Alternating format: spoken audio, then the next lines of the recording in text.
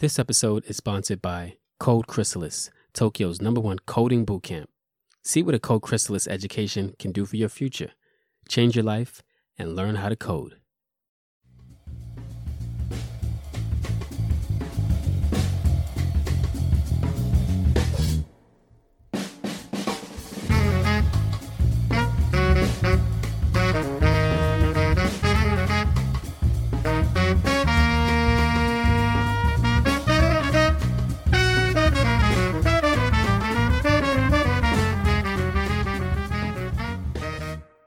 All right, welcome to another episode of Tokyo Speaks. This is episode 89. Yes, episode 89, almost at 100. So Tokyo Speaks, for new listeners, it's a podcast that highlights the international community here in Japan.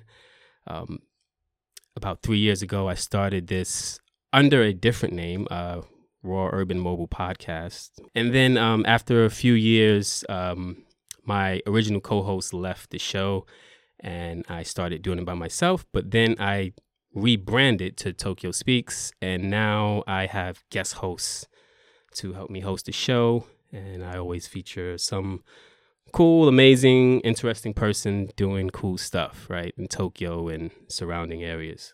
I'll introduce my guest host first. Well, I'll let her introduce herself, actually. Hey guys, I'm Janique Nicole. I am a singer-songwriter. I have been featured on a Raw Urban Mobile Podcast before. Yes, you have. This is like my second time visiting. And you were in the van, right? I was in the van. So yeah. I used to podcast out of a van.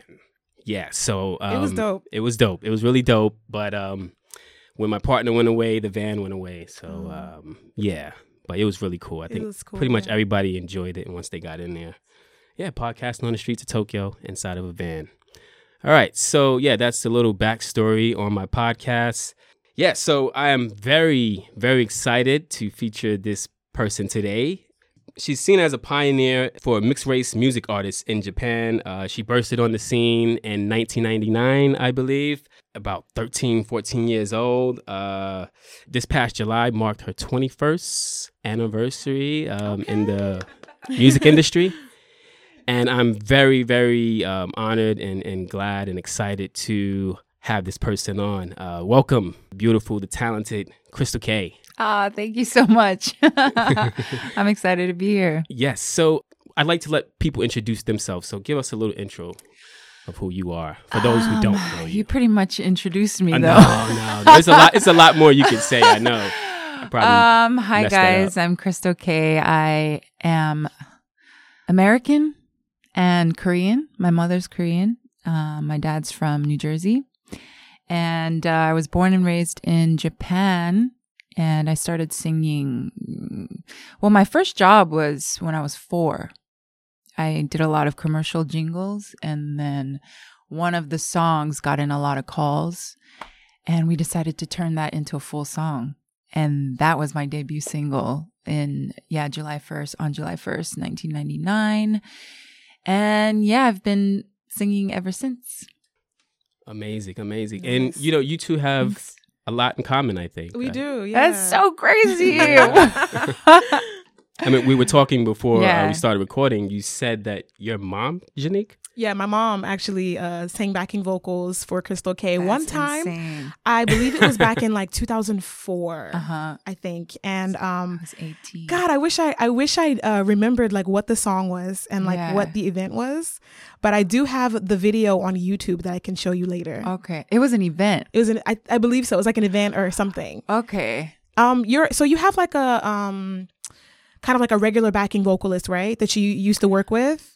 I actually do all my backing vocals by myself. Well, no. But not for your album. I mean, like for your shows.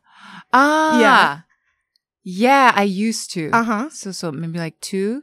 I would have 2 female vocalists. I think one of them my mom was pretty good friends with. Oh, okay. And so she kind of got her onto your gig. Oh, yeah, the one time. Wow. We're gonna you have to show me the real thing. I will definitely show you. Yeah. I knew there was some connections. I just knew it. It's a small world. Even it's very smaller small, here. Yeah. And I didn't want to forget, but does anybody know what today is? What's today? It's Makenai Monday. Oh yeah. I was like, what's today? Okay, I'm not like yeah. So tell us about Makenai Monday. Oh, so Makenai Monday is every Mondays I go on Instagram Live from 9 p.m. and I just kind of started this to kind of, because Mondays like today it's raining. Yeah. And for people that have to go into the office or school, it's like, another week. So I just thought, and it was, I started when we were in quarantine. Oh. Yeah. So just kind of like a fun little Instagram Live. I can connect with people from all over. I mean, because Instagram Live, everyone can watch from everywhere, right? Right. So just a little pick me up for Mondays. Nice. Like a little motivation. I saw the one last Monday. Oh, you did? Yeah. It's pretty interesting. And so today is Monday, but you guys can help me decide what theme, because I have a theme every week. Okay, like what are some examples of your theme? Anything, like what's your favorite childhood candy, or like what was your most memorable like first date? Oh, okay. Or who do you want to say I'm sorry to? Like everything. Oh, nice. Did you do the first date already? Yeah. Okay. Yeah, I did. Yeah. So yeah, today is Monday. We're recording this on a Monday, so you won't by the time this comes out. Yeah. But you can catch the next Monday. Thank you. Makenai Monday. Yeah, on Crystal's IG. Interesting how I first learned about you. So I moved to Japan in 2012. Me too. Oh, 8 years ago. Mm-hmm. Oh, okay, wow. yeah, 8 years ago. Yeah. That's kind of cool. Like after the earthquake. Yeah, a year after. Everyone left. Mm-hmm. Yeah. My parents stayed though. I don't know what's wrong with them. No, I'm just They love it. They do. No, they really do. I think that like this is their forever home. I think. Yeah. When you love Japan, you're willing to stay here no matter how many earthquakes. You come here once, like you can never go back. Right. Yeah. So I got here. 2012. This is like maybe September, October, like around this time. Same. And wow. I can't remember the month, but I want to say November, December. I went to I hope you remember this, a boxing match. And it was at the Tokyo, what is it? Tokyo American Club? City Hall Dome. I forgot the Tokyo name. Dome. Tokyo Dome. Mm-hmm. City Hall, whatever. And I saw you. I was with my friend, and he told me who you were. But we sat pretty close to you, and I'm not sure if you were with your mom, but you was with another woman. Probably and then he was like, mom. that's Crystal K. So you probably don't remember that. Wait, I think I have the fighter's name. The main event was Tomohiro Too Easy Ebisu. I think that was the main I need to fight. see his face. Yeah, I'm so he bad with represented names. Gym in Yokohama, though. Okay. Yeah, it was one of the guys from my gym I was going to. Oh, yeah, okay. Yeah. It makes sense. So you were boxing? Yeah, I still do. Oh, but I She don't. I demands. haven't gone to that gym in a while. But okay. yeah. It was pretty hardcore. Okay. Yeah, I remember. Yeah, so don't mess with Crystal. She throw them hands. I can kick too. She can kick. Oh, that's really good exercise. Yeah. I've done it like on occasion when I was going to a gym as well. Yeah, it's great cardio. Definitely. Yeah.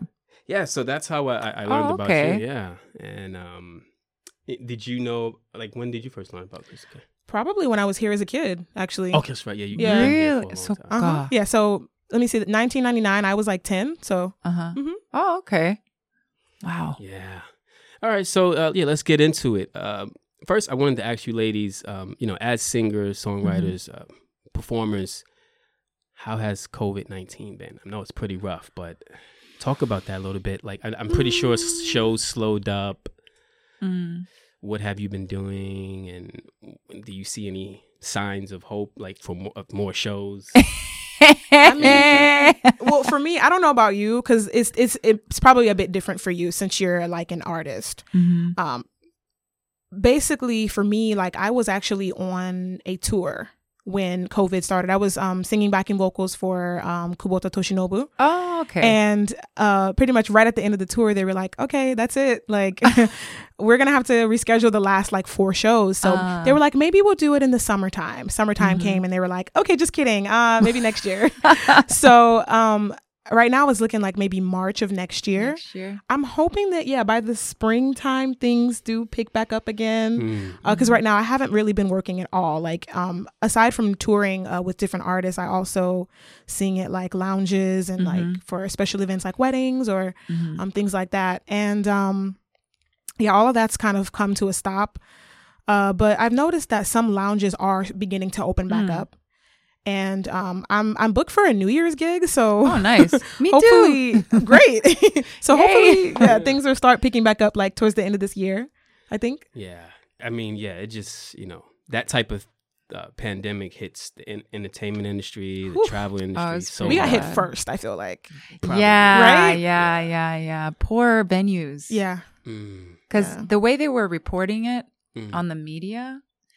It's kind of weird. Like in Japan, they make it like we did something wrong sometimes, like, they got it first, or the nightlife people. And then it's like, but there's still a functioning, business. Like you can't just point fingers and people got to eat. Exactly. So that was super unfortunate. And like the small live houses and stuff like that. Yeah. But same for me. Like everything just stopped.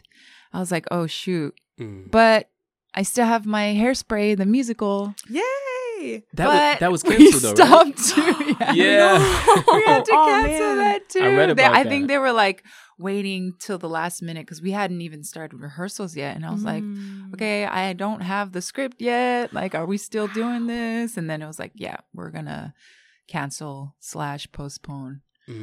So when that was confirmed, I was like, damn, like everything just got real. Right? I know. What character were you playing, if you don't mind me asking? I was Motormouth Mabel. Oh, yeah. Oh, that's dope. Maybe they rescheduled it for.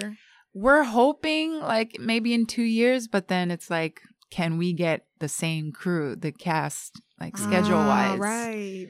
Yeah. So that I hope that happens because interestingly, the timing is kind of perfect with the whole, Black Lives Matter. Exactly. Everything that's going on. And also interestingly, I was the only Black cast. Not surprised. I'm actually not really surprised either. And it was kind of, I never thought about it this way, but I think people from abroad were concerned, like, why are Japanese people portraying Black folks for this play when it's about segregation and stuff like that? How can they portray that? How can they message? And like there was the rule, like we are not doing blackface. Yeah. Good, very good. Because Baye McNeil would have came for you, right. Shout out to Baye. Yeah. But it was like for Japan, it's not common for people of color. Actresses and actors. So what are the options? What are the options? And it's been like that. So but then abroad, of course, there's so many diversity. So I was like, oh, that's interesting.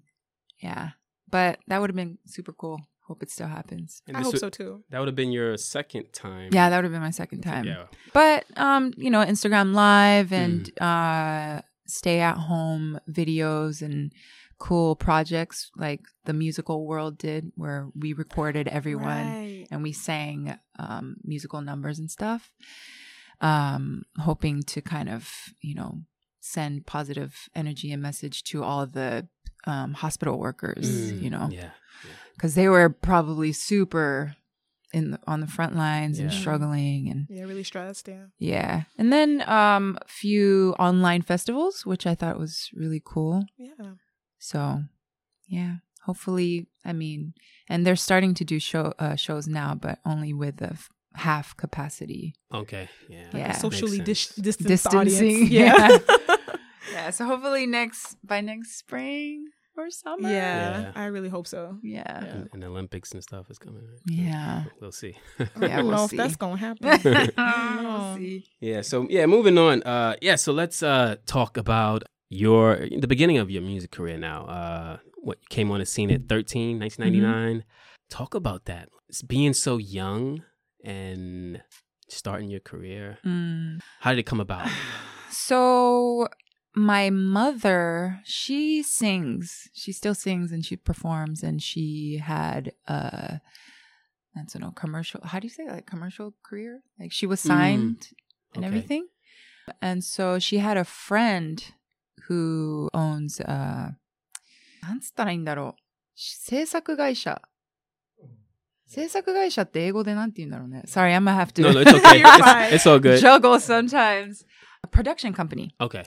And their main focus was on doing jingles and sound production for commercial and stuff like that. So he needed a child's voice.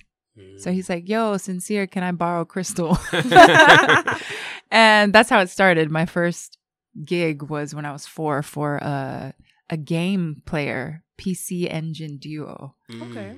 And from then, I just started singing a lot of commercial songs and jingles. And then when I was 11, I did a commercial song for ANA airline, and this drink called Vitamin Water. Okay. And both of them got in a lot of calls. So we were like, why don't we just turn them into a full song? And then, Eternal Memories. Eternal Memories. Yeah. So that's when I started as a professional singer, but I didn't know what was going on. Like I've always I knew I wanted to sing and I wanted to entertain and perform ever since I was a kid. You know, my mom sings. I would follow her. Like she couldn't find babysitters, so she would like leave me in the dressing room. And my dad was in a band playing the bass and stuff like that. So I was always surrounded by music, and I just knew I was like, oh, when I grow up, I'm going to be Michael and Janet. So, but I didn't know, you know, the logistics of it all, right? Yeah. I just liked to perform and sing, and it just kind of meshed into me being a professional singer from doing commercial songs. So, I debuted when I was 13, and it was funny because I would go to this record store and see my singles and be like, oh, wow. And check out the Billboard charts and be like, why isn't my song on the Billboard chart? Because it's like, for me, music is just universal, right? Yeah. So I didn't distinguish the American charts and the Japanese charts. Yeah. So I'm like, I don't understand. And I was like, oh, okay, I'm a Japanese singer, so yeah. Yeah. And too bad Instagram wasn't around. I know. Yeah, social media would have really put you out there. Yeah. So it was kind of like a roller coaster, and I was juggling school. Yeah. Because I was going to school, and I would have to wake up at like 4:50 a.m. every day because our school, like military school, starts at 7:25. Yeah. So early. And I was living in Yokohama. And from middle school, we'd have to take the school bus to Yokosuka, the naval base in Yokosuka. And I was doing basketball and marching band and promoting on the weekends. So I don't know how I did it.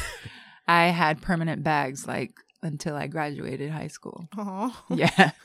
Did your parents like at some point like sit you down and say, hey, you have to do this now and you have to be responsible? And Nope. No? It's just I was just doing my thing. My mom would be the one be like, oh, just skip school. Like, you know, you don't have to go, like rest. I'm like, nope.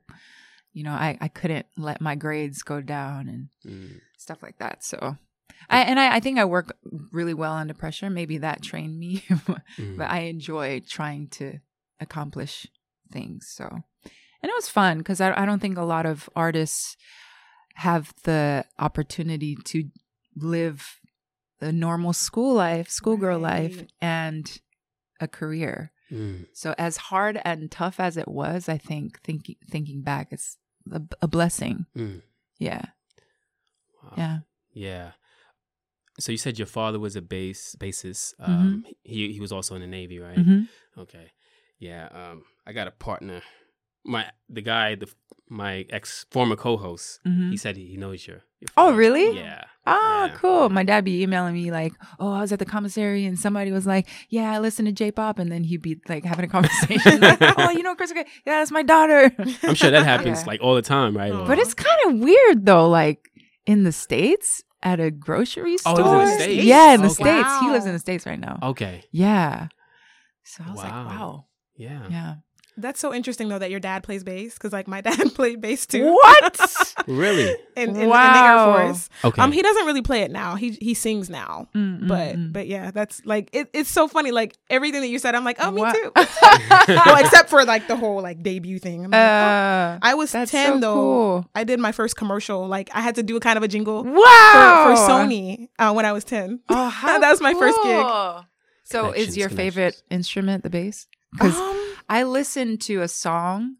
I learned the song with the bass. I never really thought about what my favorite instrument is actually. That's my sound, like my favorite sound. Yeah. Yeah. That's so cool. I will say, yeah, like sometimes like when I hear a really good bass line, I am like, oh, like, like just it does something to me. Yeah. Yep. I have a question though. Like, how was it like? So you're juggling school and your career, right? And then all of your extracurricular activities. Yeah. Did kids ever kind of try like Outcast try to be your friend because of or that too, or outcast you because like, oh, you're famous kind of thing? You know, I think that was the beauty of being on the bass. Oh, okay. It was very diverse. Filipino, Black, Mexican, Japanese, white. We were all friends. I mean, we did have cliques, but we all got along. So there was never really that outcast thing, or like, oh, I mean, sometimes they'll be like, oh, that's the singer girl, you know, and they'd be like, oh, hey, Chris, okay, kind of thing. But no, it was very like a utopian environment. That is the bass, though. I feel like when you grow up on the bass, you're like in this bubble. Yeah, because there were so many things that I felt like I was sheltered from, and then like when I left, I was like, oh, it got real. Like this is life. Okay, that's why I always imagine like what kind of person I would have been if I was raised in the States. Or grew up in the States. And I think the opposite. Like, what if I would have stayed in Japan and like on the base? Yeah. Yep. Yeah, I mean, it's a totally different environment. It is. And then depending on what state you're in as well, too. So. It's so crazy just how different like being on the base is versus like when you get to America. And it's such a culture shock as a kid, you know, because you're just kind of innocent and you're like, oh, everything's great. And then you go to the States and you're like, oh, like, ouch, you know. Yeah, I can imagine. Because it's weird because the bass, once you get on bass, it's pretty much America, right? Yeah. It is. Yeah. Well, but like the good part of it, like it's the suburbs basically of America. There's no projects. There's no hood. You know what I mean? It's suburban America. Yeah. That's true. Yeah, wow. Very tiny suburban America. Yeah. And so talk about your first album. That's about 14 years old. You had your first album. How did that come together?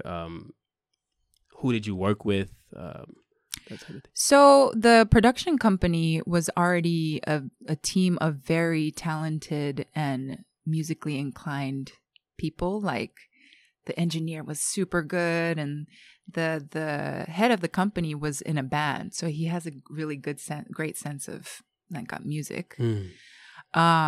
So I think it was pretty westernized in a sense, like the sound they would choose and the direction. Because I think when I first came out, I was heavily R&B, I think, with a touch of J-pop. And so it was really fun. And I was super influenced by 99. So it's like Destiny's Child, Aaliyah, TLC, Mariah, and all that stuff. And like Dark Child Productions. Janae. Yeah. So I was like, I want to do that sound. Like, let's do that. So they were like, yeah, let's do that. They're super open and like loose. So you had a lot of like control over your music. Yeah. That's great. Yeah. Did you do any writing initially or? A little bit, because I would mix English and Japanese.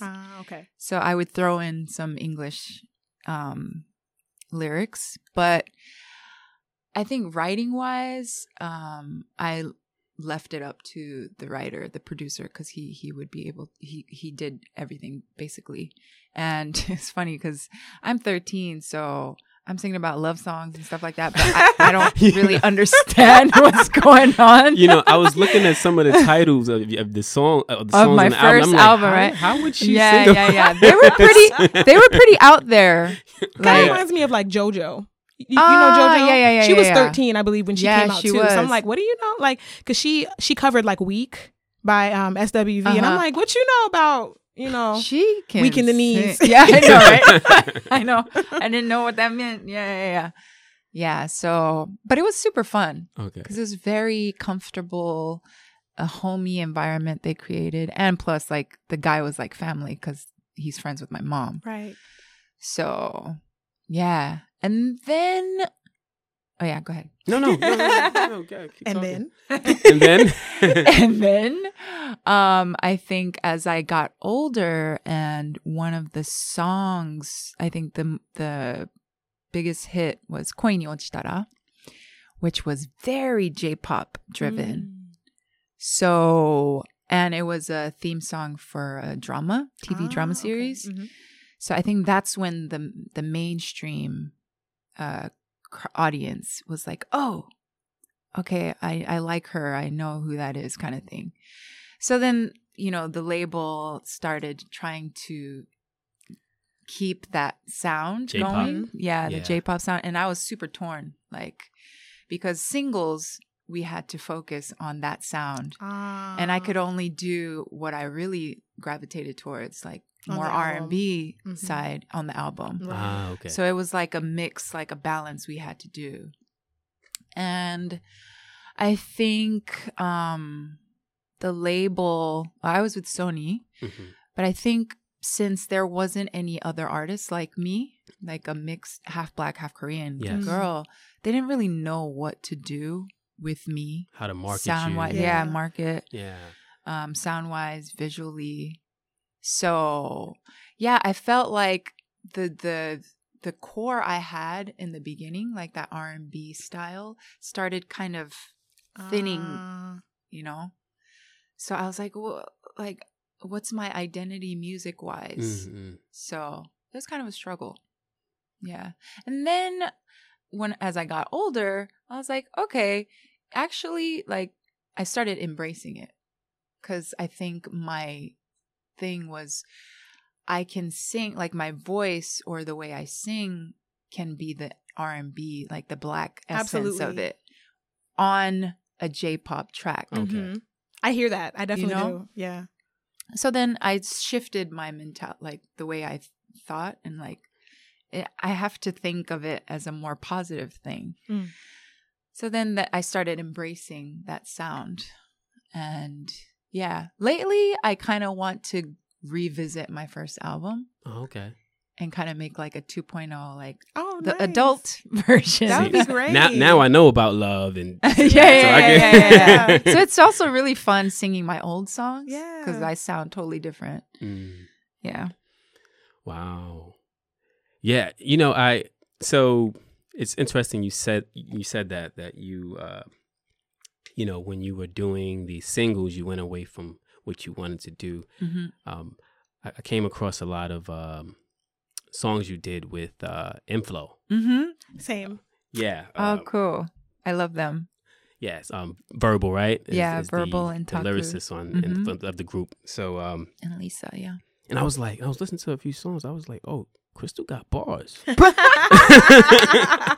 I was like, she was trying to spit there. I was like, oh my Did you write like your own rap? You wrote nice. Yeah. Okay. He helped me out a little bit. Oh, he did? Yeah. But I mean, verbal. Verbal. Yeah.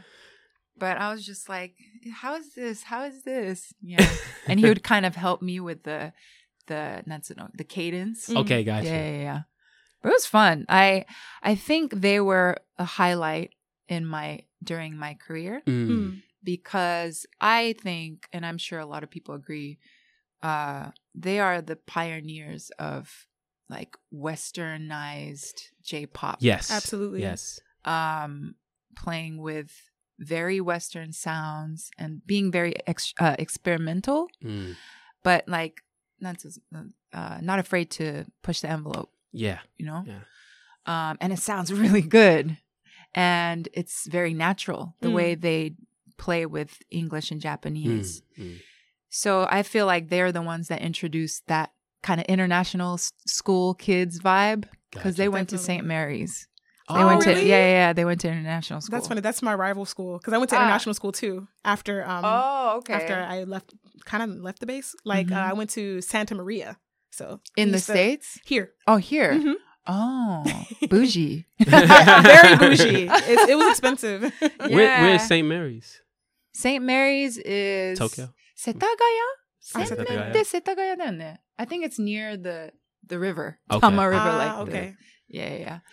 So, yeah, they brought that whole international school kid vibe to J-pop world. And yeah, I just was like, they kind of opened my eyes a little more and gave me a little more confidence in really playing with English and throwing it in there. So how did y'all meet? How did you meet Verbal and How did we meet? Well, before I jumped on their M-Flow Loves project, Verbal was my very first rap guest, collaboration. Okay. On a song called Ex-Boyfriend. I think I've heard that. I think it's on my fourth album. And then I was like 15. And we didn't really have time together in the studio because I had to go home, because I had school, you know. So I would do my vocals, and then he would come in and do his rap part, but I'd have to go home. So it's like tag team. Yeah. And then Taku worked on my song Boyfriend Part 2. It was kind of like a remix, and then he produced it. And that's how we met. And then he produced another song called Hard to Say, which featured Sphere of Influence and Sora Sanzen. And that was very like kind of Dark Child, kind of Brandy-ish influenced track. Yeah. And then they called me on to their M-Flow Loves after Lisa left for a moment. Okay. Yeah. And then we did the first song was I Like It. I like that song. Thank you. I like that song. And that was also a commercial song for school, like Modogakuen. Commercial. And we were actually on the commercial too. Oh, okay. I don't think I saw that. But like it was just very natural. Like we were like family, you know, the whole English speaking international school vibe. Nice. It's just very natural. So, and then now we're working together again. Really? Verbal's in my same management. Okay. So, and Taku too. So, yeah, it's like full circle. Yeah. Cool. Yeah, I've been following him and his wife Yoon. Yeah, they're killing it right now in the fashion industry. Shout out to Ambush. Yeah. Yoon is killing it. Yeah. Yes. Amazing. Yeah, cool. So, talk a little bit about, I guess you're in the middle of your music career, and at what point do you experience, I guess, discomfort or just like, being half Black, half Korean, technically, how would they want to put it? Technically not Japanese, but you grew up here. When did you start getting a whiff of this like negativity about you not being Japanese? I don't think there has been like a moment where I was like, oh no. It's just kind of was lingering, like uncertainty kind of. And also Japanese people aren't super like vocal about those kind of stuff. So the only time I would see that or feel that is if I look it up on the internet. You know, there's always the trolls. Yes. Right. But now it's been like, there's so many mixed kids in the industry and in sports, and now Naomi's killing it. And Dewey in NBA. Yes. So we really need those kind of people to kind of, let the Japanese or youth like realize like, oh wow, it's actually really cool to be half black or mixed.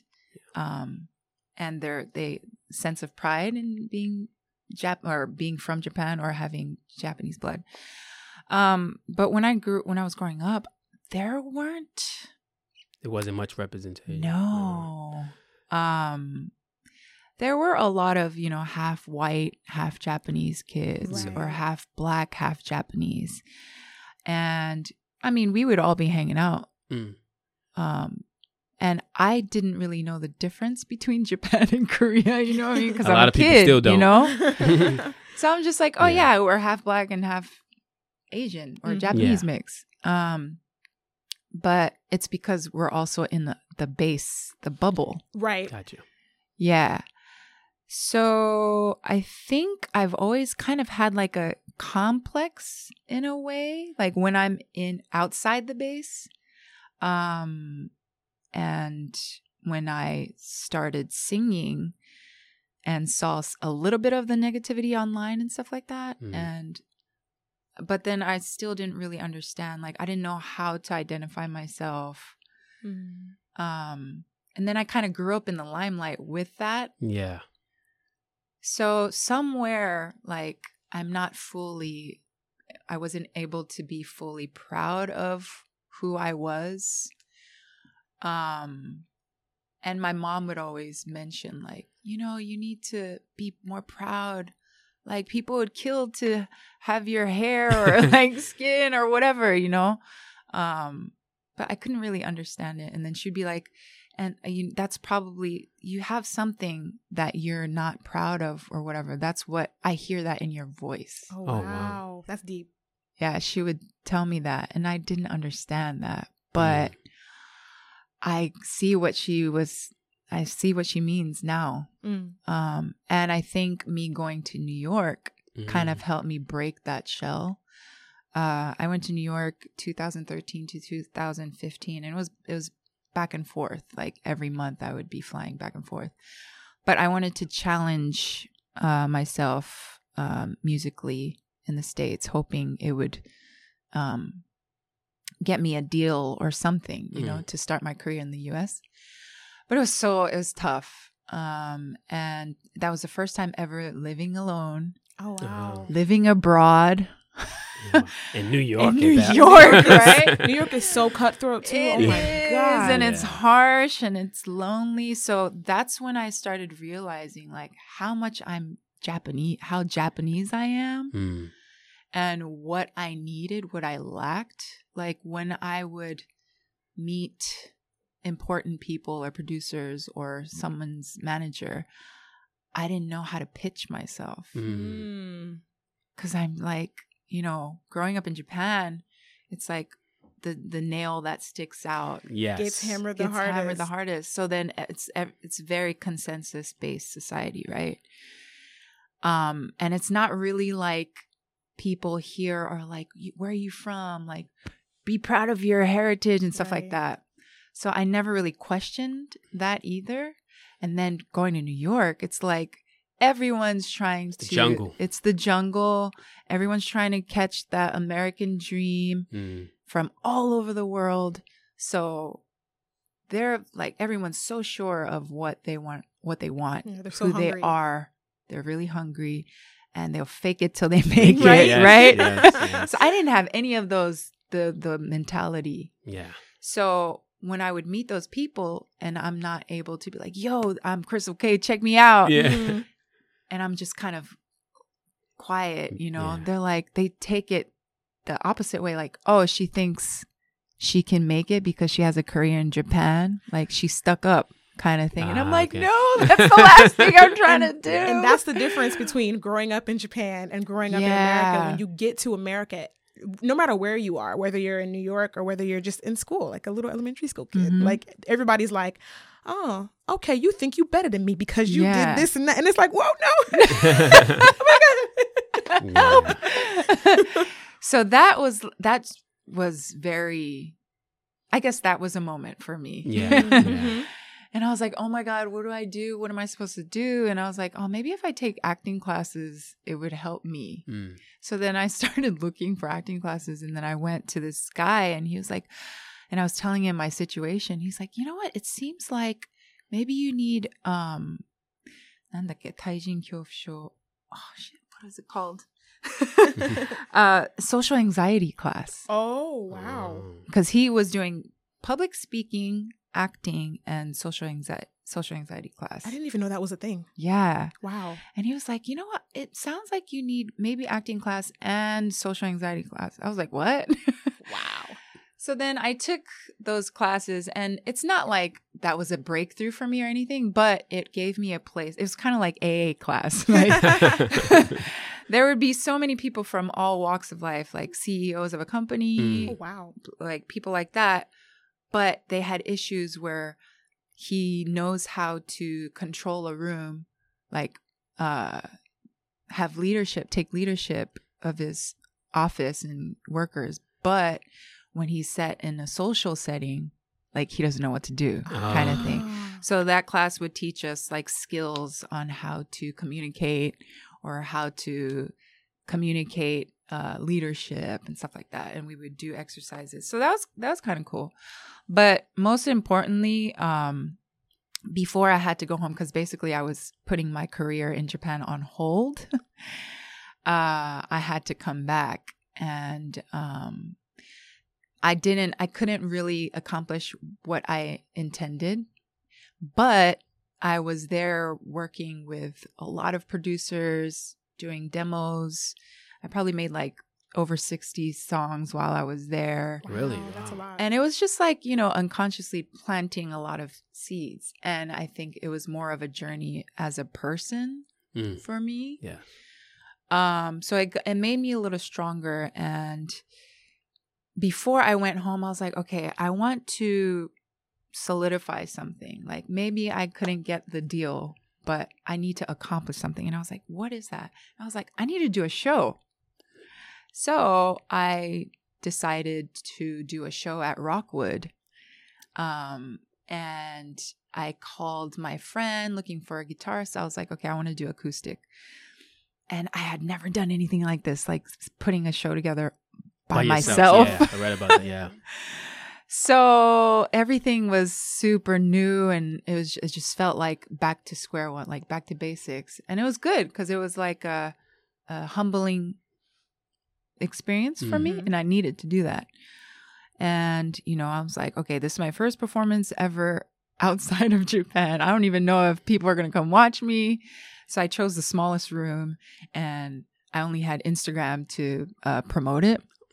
And then Rockwood called me, and they're like, it's sold out in like minutes. So can you do another day? And I was like, what? Wow, that's great. Yeah. Wow. So, and the set list, they wanted me to do a 45-minute set. And I'm like, okay, what am I going to do? Should I do my Japan songs? I'll do a little bit of cover and maybe some songs. I actually did spit some bars. Oh, really? Oh, wow. And some songs I did release while I was in the States, Rule Your World and stuff like that. So I put that together, and it was like my baby, and I was so nervous. And then, boom, I was just like my raw self, like, because it was like a hajimemashite to my English fan or American fans, And it was so fun. Everyone had a great time. They were singing along, and they're like, yo, we drove like 5 hours to come see you. And I was like, oh my God. Yeah, it was an amazing feeling. And I was like, damn, why didn't I do this earlier? Like, I could have done so many more shows and, you know, build on that way. Yeah, you never know what you know, how that would have turned out, you know. So I kind of regretted that, but that gave me a lot of confidence. And I was like, you know what? I need to give myself more credit. And I was able to go home with that confidence and kind of like break the shell kind of thing. Yes. And then I came back. So New York was, I think, a big boost in that sense for my identity, being half Black and half Korean. Nice. Yeah, that was a moment. That was a moment. Yeah, that was the moment. Then you came back to Japan like, yo. I'm Crystal. I'm Cootie-chan. Yeah, I'm Cootie. What's good? Cootie from the Hama. Yeah. Yeah. So moving along, you come back to Japan, and then what? You get back into your career here in Japan. I get back into my career, and I changed management. I joined LDH, and up until then, it was just me and my mom. Like, she was managing me. I think we did well, but she was like, "Yo, you need to go to a bigger place, like where they can back you." So, I went to LDH, and then I collabed with Amuro Namie, who's my idol. Nice. From when I was a kid. And just trying to push, and I don't know.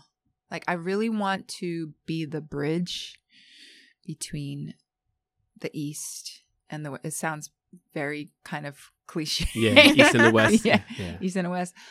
But, you know, I don't know. I feel like I have a duty, like, to be that bridge in the entertainment. And especially now that with social media, like, the borders are becoming super borderless. Right? Yeah. There's no line. It's blurred, right? Yeah. So, and I'm here today. Wow. Yeah.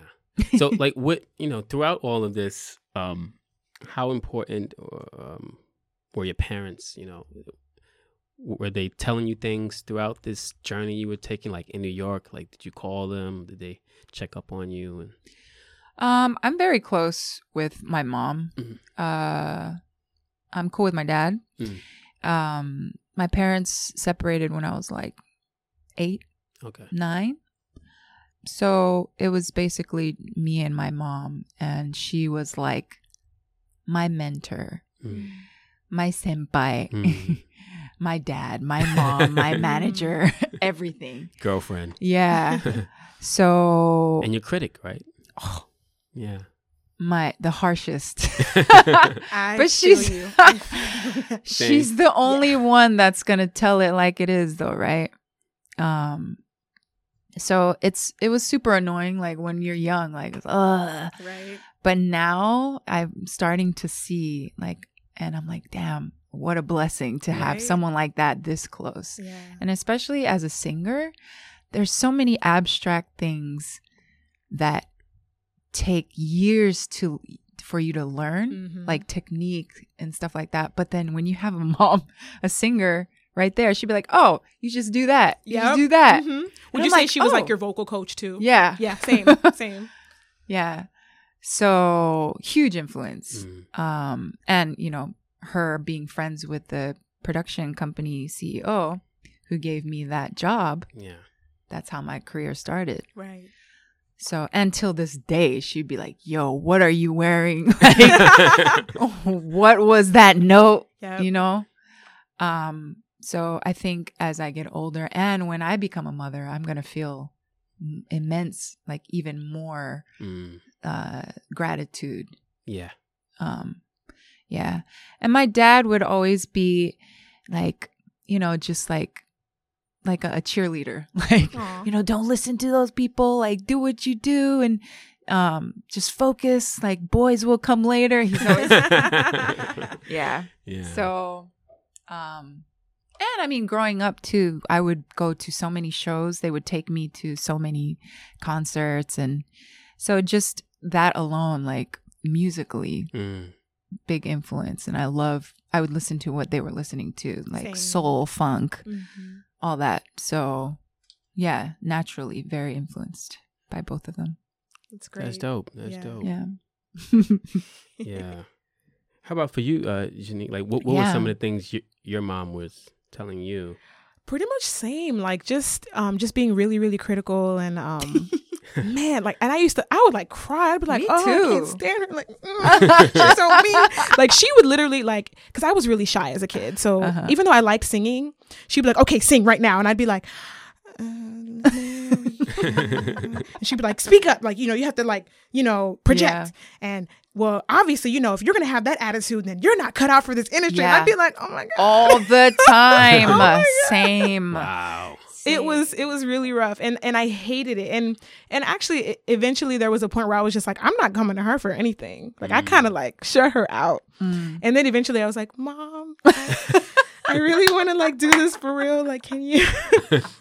So actually, like when I moved here after college, that's when I really started like singing professionally. I was 23 years old, and just like how you said, your mom got you on. My mom got me on too, and she would take me to all of her gigs, and she'd have me sing a little bit or something, and just really trying to like convince the agents and everything, like, hey, hire her, like she's really good. Aww. And sometimes they were like, oh yeah, she's really good, or she has potential, and sometimes they'd just be like, nah, nah, I'm good, like literally.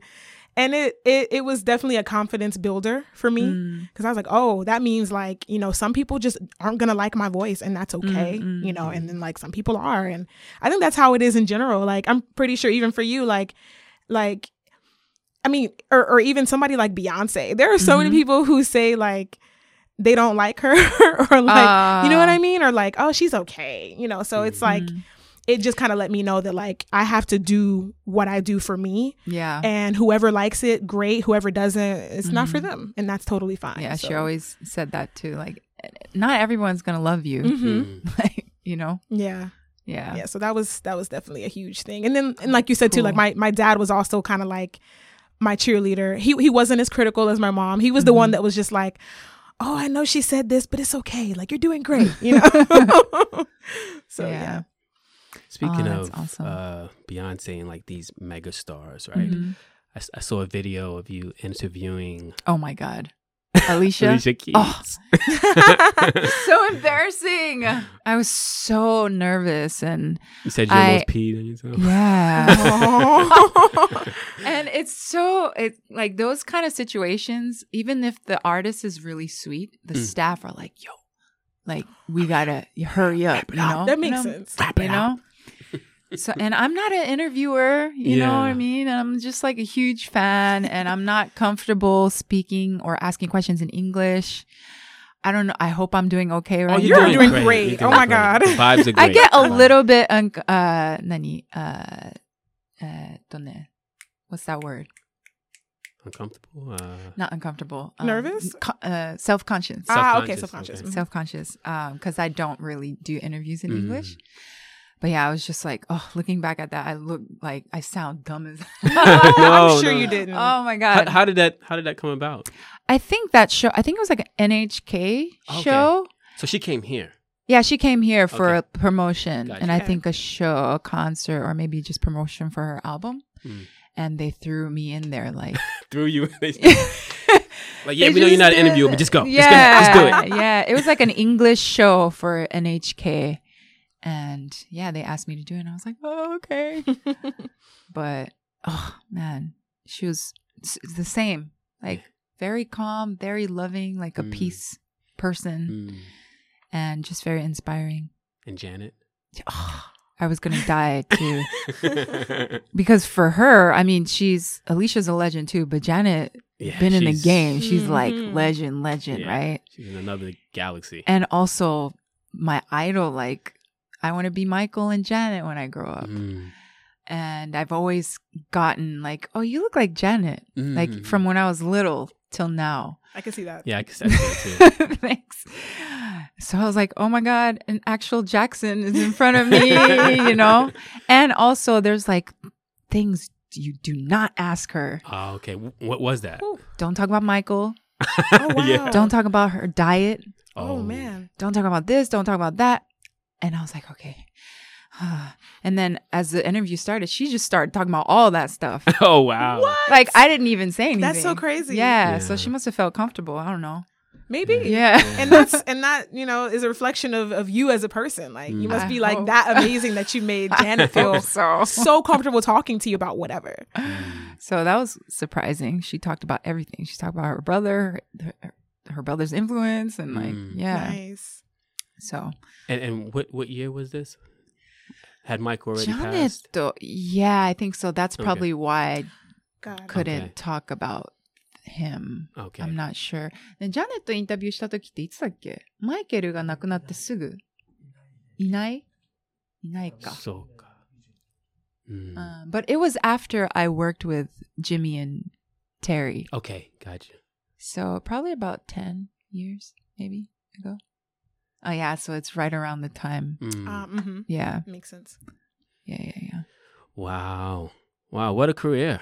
Definitely. Yeah. It's nowhere near finished though. No, it's not. Absolutely. It's definitely not. Would you, like, going forward, what are you, any plans, any goals? My goals is to learn how to use Logic. Okay. You know, it's actually not that hard. I mean, really? I don't like make beats or anything, so I'm not doing that, and I'm not like mixing and mastering. But as far as just recording your voice and like doing layering and whatnot, moving things around, and they have good pretty sounds for tracks, too, like for making tracks too, right? Yeah. If you want to just like use a loop or something, like it's really. It's pretty good. And the controls are really simple. Now, if you want to use something like Pro Tools, that's impossible. Really? I actually had a subscription to Pro Tools, and I was just like, you know what? Nope.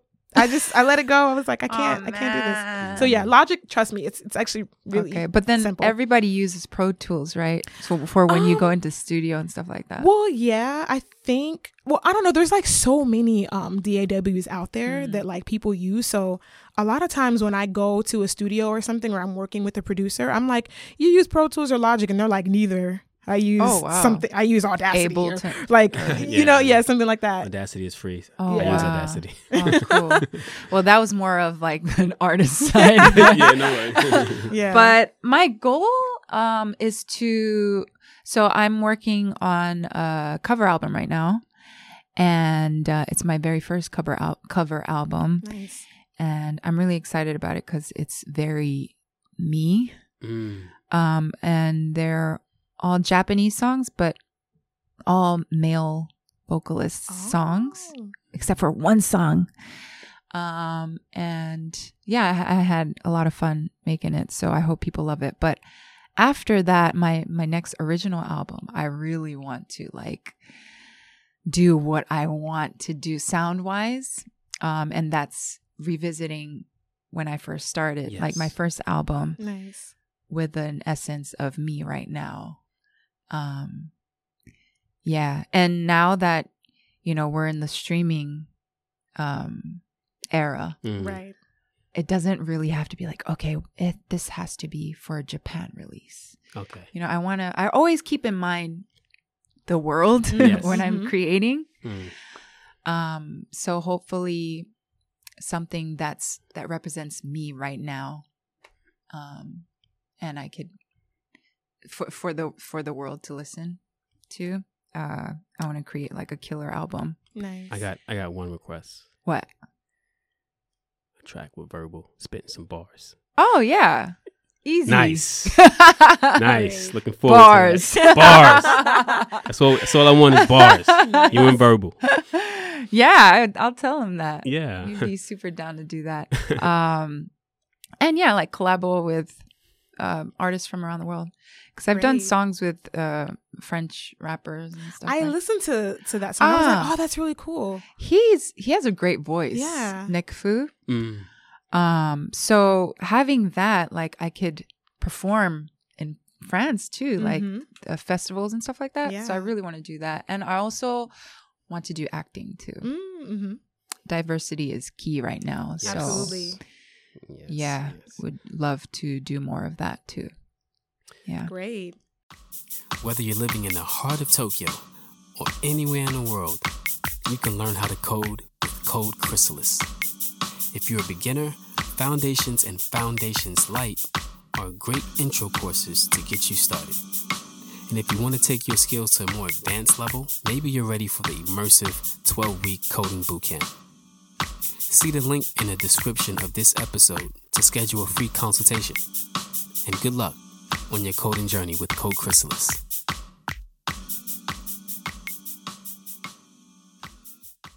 So, before we get out of here, I wanted to talk a little bit about BLM, Black Lives Matter. And from my understanding, you did go to the... I did. Yeah, I saw that on the Instagram. march. I was like, oh, she went. Yeah. Yeah. To the Black Lives Matter peaceful march. Very peaceful. Very peaceful, right? Probably the most peaceful march in the world. Probably. It's Japan. It makes sense. It's Japan. We're in like a really beautiful line. Shout out to Jamie and Sierra. Yeah. It's just two of them? Yeah. Well, they were like the main organizers. Yeah, but okay. They were also on the podcast a few episodes ago. Okay, cool. Yeah. So shout out to them. But so you shout went. Out to them. I went. How was it? It was beautiful. It was kind of rainy, but that didn't stop everyone from coming out and supporting this cause. And it was just so diverse. Absolutely. Yeah.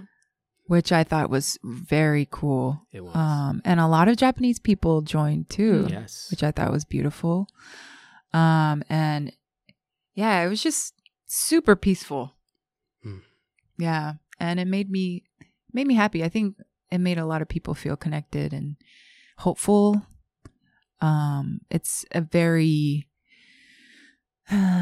sensitive subject, and even more difficult to explain in Japan because it's different. Like I'm sure there are a lot of issues with racial stuff. Yeah. Not just for Black folks. But yeah, I was very touched by the reaction I was getting from Japanese people because I was posting things on my Instagram and translating it in Japanese just so they can get the idea of what's going on and why it's going on. And I think a lot of people tend to hold back from being vocal about that stuff, especially in the industry. Absolutely. Right? But I thought being half Black and half Korean living in Japan and doing my music, I felt like I had the duty to at least explain what is going on to the Japanese audience. And especially on the social media platform, like I do, it's for English and Japanese speaking people. And I would get a lot of DMs like, oh, wow, I had no idea what Black Lives Matter stood for or what it meant or why this was happening. Thank you for, letting us know, teaching us what's going on. And, I'm not a specialist. I'm not a doctor. But the least I can do is just spread awareness. No, it helps. In my way. Yeah, it helps because, the media Japanese media haven't really been giving it too much justice and getting that message across. So I think, people like yourself and just other, whether it be Japanese or just people who can speak Japanese, to get that message across to Japanese and help them understand, I was pretty impressed though. Like a lot of the news stations were covering what's going on and even playing the videos of, have you seen the clip where 3 Black dudes, one was like 16, one was like in his 20s or 30s, and one was in his 40s, and they were it looks like an argument, but like one of the older guys, like, I've been through this before. Like, yes, I saw that. This ain't the way to go. Yeah. Blah, blah, blah. And then the young one, he's like taking it in and listening. And it was powerful, and it looks violent because, they're super passionate about it. But it's just 3 generations of Black men trying to understand each other's point of views. That's beautiful. Yeah. And it was really beautiful and it was really powerful. And they actually played that clip on the Japanese news with Japanese subtitles. Yeah, subtitles. Nice. Okay. So I was like, oh, wow. Yeah. That's great. Well, I guess there was some good out there, but I guess what I was talking about was more the NHK. Oh, that thing? Yeah, that thing. They kind of redeemed themselves a little bit because they had Bae and Yes. a few other people on there. Yeah, they did a special What, they did a special? Yeah. Yeah, they had like special program. They were like, oh, we need to fix this Yes. real quick, right? Yeah. So, They probably, it wasn't bad intentions, but it's like, you really didn't have like an American person you could have consulted with. All these black people in here in Tokyo. What? Yeah. You got you got Dante Carr, you got all these people. Yeah, so many people. Oh man, that was kind of funny. Yeah. Horrible, but yeah. Yeah. And then, lastly, I just wanted to get your thoughts on Naomi Osaka and what she's been doing. I'm just like, wow, super impressed, right? Representing us on that stage and putting her, I guess, image on the line and bringing awareness to, the recent killings, cops murdering black people in America. What do you think about that? Or how did you feel when you saw her? I just was like, you go, girl. Right? Yeah, you go, girl. I'm sure it's tough. Mm-hmm. Like you said, putting her image on the line. Mm-hmm. Absolutely.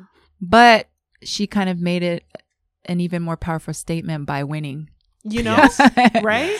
Yeah. So, and I'm sure she's an extremely hard worker and super dedicated. So I think she had like a strong, like you said, you said if you felt it was your duty. Yeah. Maybe she felt that too. She felt that it was her duty probably. To be the bridge as well. So. And she does it so Japanese, yes. like in a Japanese way. Yes, she does. Which is really cool because she's basically representing Japan in that sense too.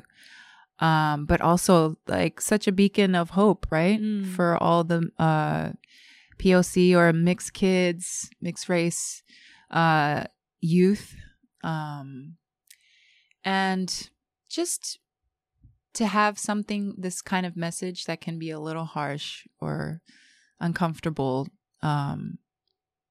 just to put that out there or represent it in such a graceful way. Yes. Yeah. I think that's the best way to get a message across. So yeah, like she's just going up from here. Absolutely. Yeah. So are you. Ganbarimasu. Ganbatte kudasai. Yeah. You got any last questions, Janique, for Crystal? I don't think so. Okay. I just wish you like the best of luck and thank all you. Of your, like, you too. projects. We share so many things in common. Even more than we were able to talk about. I feel like in the interview, but yeah, for sure. Super fun. Yes. Good times. Good Glad this happened. Thank you. Thank you for reaching out. Yes. All right. So, that wraps it up for Tokyo Speaks. You can check this out. This will be out in a few days, Thursday, Sweet. I want to say. And we're on all podcast streaming platforms, Instagram, Twitter, if you want to follow the podcast there. Thank you, Crystal K. Thank you so much for having me. I had a lovely time.